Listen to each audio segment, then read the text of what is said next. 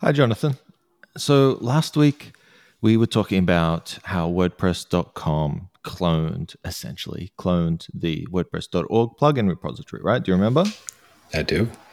Of course, all of that is allowed and legal and fine. Plugin repo is on the internet. All the plugins are GPL. It's completely legal and nobody's really complaining about that other than the SEO impact, right? Sure. Yep. So I had this idea because even though it's legal and it's fine, it doesn't quite sit well with me, right? There's something about it that's like, I don't know about having my plugin being advertised on an external service, right? I don't know, like if say WP Engine decided to do the same thing and put my plugin as like a feature to sell their hosting product. Uh, I feel a bit uncomfortable about that. You can understand why I feel uncomfortable, right? Well, it depends, Luke. Like, if could that lead to more installs for your plugin? Like, I guess it depends on what your goals are as a plugin author. Yeah, well, for my free plugin, installs is nice, but the thing that makes me uncomfortable is the way that my plugin is being used to advertise somebody else's As business like a that I hook may for someone else's. right, I and see. maybe I Okay. don't support their business, and so I had this idea. We should put together a standard kind of working the same way as robots.txt, right? The or Okay. no tracking. So where we just like in the plugin README file have some at the very top, where we define the author and all of that. Maybe we can have some sort of tag that's like kind of like a robots or a request not to track. And maybe hosts and other people who are duplicating the repo would respect that. That it'd be opt in. Nobody would force them to do it. It would just be like request not to duplicate this plugin outside of WordPress.org or duplicate the plugin README file and talk about it. So that's interesting, but I think it kind of flies a bit in the face of like the whole concept of GPL. Like within the GPL context, like don't you want your work like it's intended to be duplicated? It's an interesting application to discuss, but that's a fairly explicit part of like the concept of creating the GPL piece of software. Yeah, so the GPL bit would absolutely still stand. You're free to distribute, and that's like a big part of it. Redistribute Right. the plugin and have it on your own, and change the code and fork it and do your own thing with it. None of that would change. But really, it's just about marketing the plugin, and Interesting. GPL doesn't really cover marketing so much. And like for example, like you can just take a really extreme case. Like I would feel uncomfortable if, I don't know, the Taliban had a page on their website where they say, we use Luke's plugin. Do you know what I mean? Sure. Are they likely to respect your Yeah, they're probably not that likely, document? and I can't force them to do anything, of course. But outside of that extreme, I think that a request not to market, a request not to list, maybe that might be honored by some hosting companies. So let's flip this around for a moment because first, no one else is doing it yet.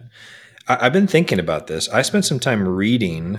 I read the entire terms of service, like the agreement for WordPress.com, and I've got a couple of thoughts on it. But for you as a plugin author, like what? So at the heart of what I'm hearing you be concerned about is basically your product being used to promote someone else's service, right? And just to give an Mhm. example, I looked up Ninja Forms. Ninja Forms has a free version on WordPress.org.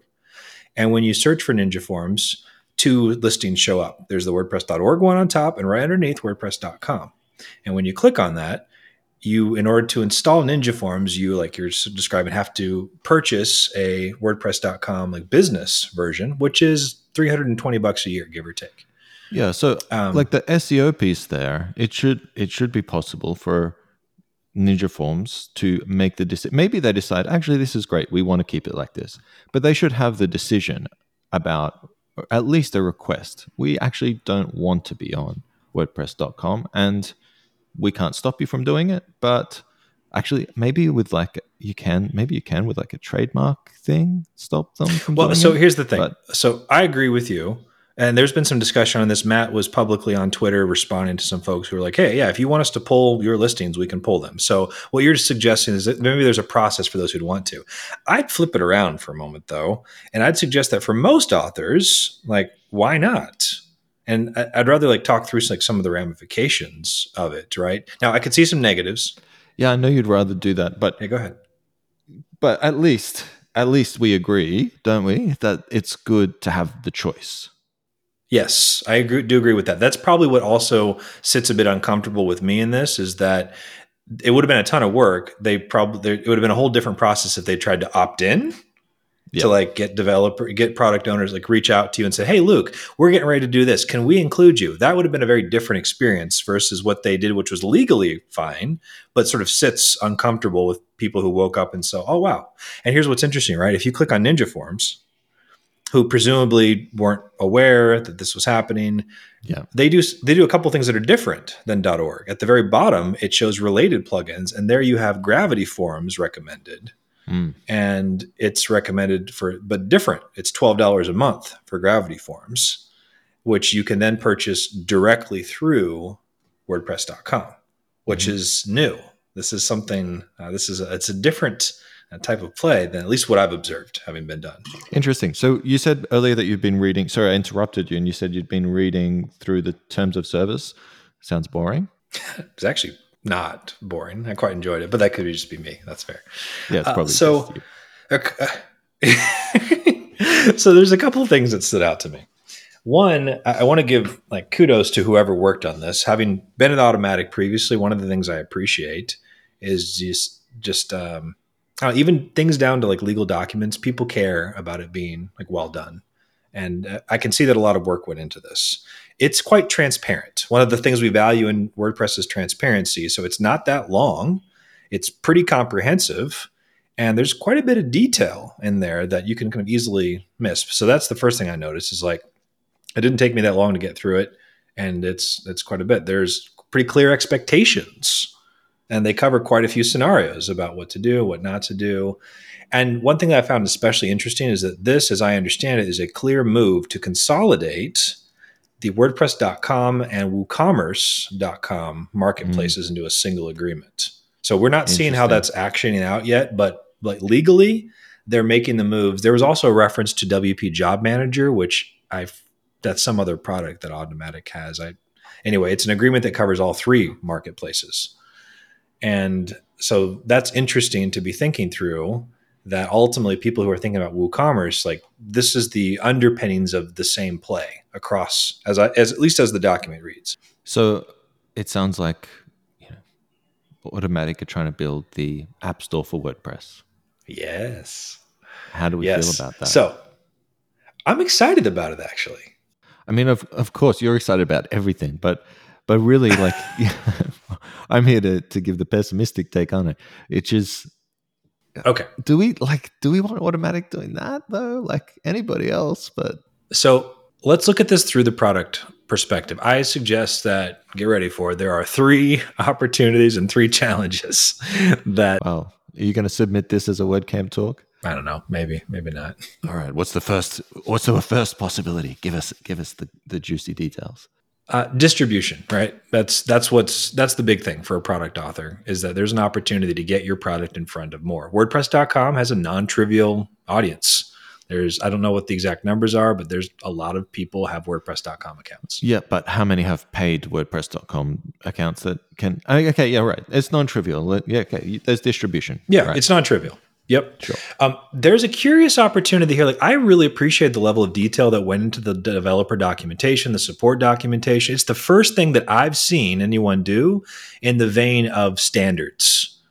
There's some interesting challenges in what I'm seeing there, but like there's some clear, like, hey, if you're going to be here and participating, we expect you to follow these guidelines on how you handle support and how you handle like your developer documentation, et cetera, et cetera. So it's like, okay, good. It's good to see some moves in this direction of like having clear expectations for someone who's wanting to come in and play in the space.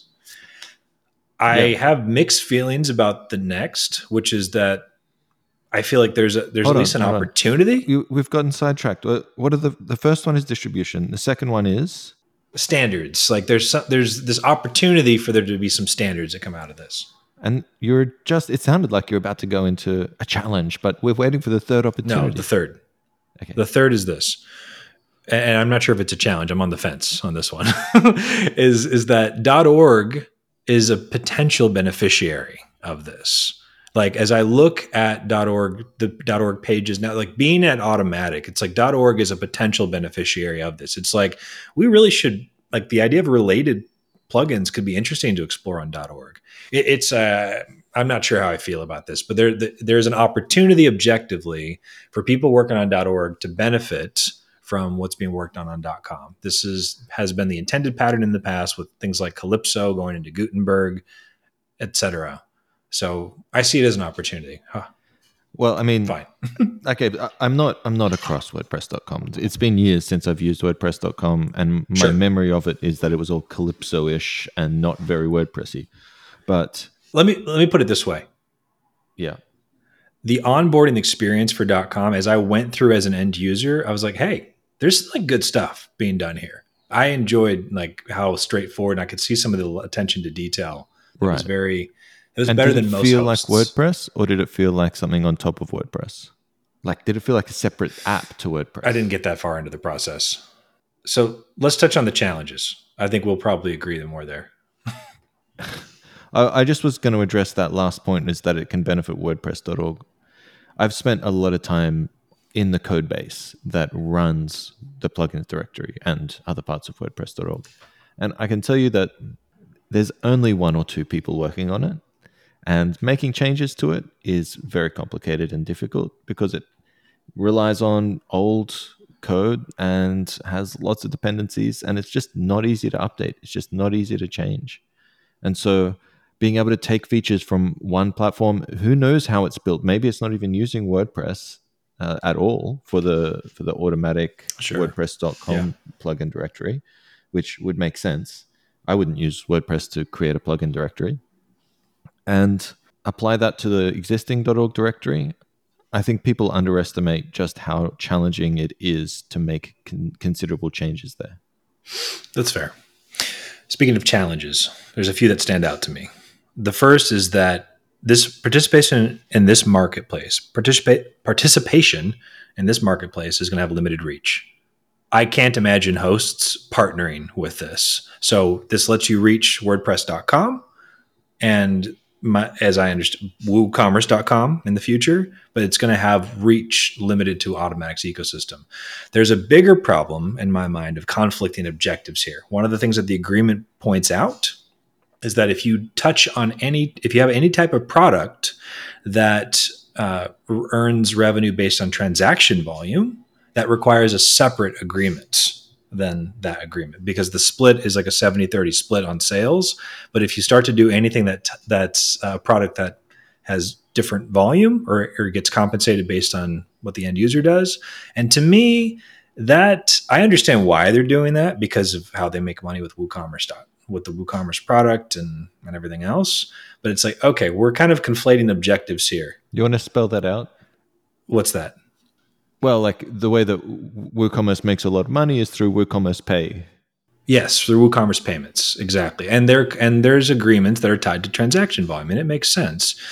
But this to me is where we're starting to get into like the third challenge, which is there's a limited alignment of interests here. One other example that showed up in the agreement is that they have a similar products clause that gives them the ability to say, hey, we can make a similar product at any time. So while you have the reach to their audience, there are some conflicts there with like how Automatic as a business is operating and trying to grow that makes it not as straightforward as it might seem. They're not just a hosting business. I know it was a lifetime ago, but this exact thing happened to me where we submitted a plugin to WooCommerce, the WooCommerce directory. It was called Store Exporter Deluxe. It helped to export your WooCommerce store. Ooh. They weren't. It was the early days, so they hadn't yet had systems set up to be able to give us reports on how many sales we were getting. And we continually asked for that because it was part of the agreement. They were supposed to provide it to us, and they never did. So we requested that they take our product off their store, and they said, sure, we will. And they took it off, and then they forked it, and then they put it right back on. My conclusion at the moment, based on what I'm seeing so far, is that product authors who are wanting to get more distribution, it's worth trying it out. It's worth like taking a closer look at what they've done and seeing if there's value in it.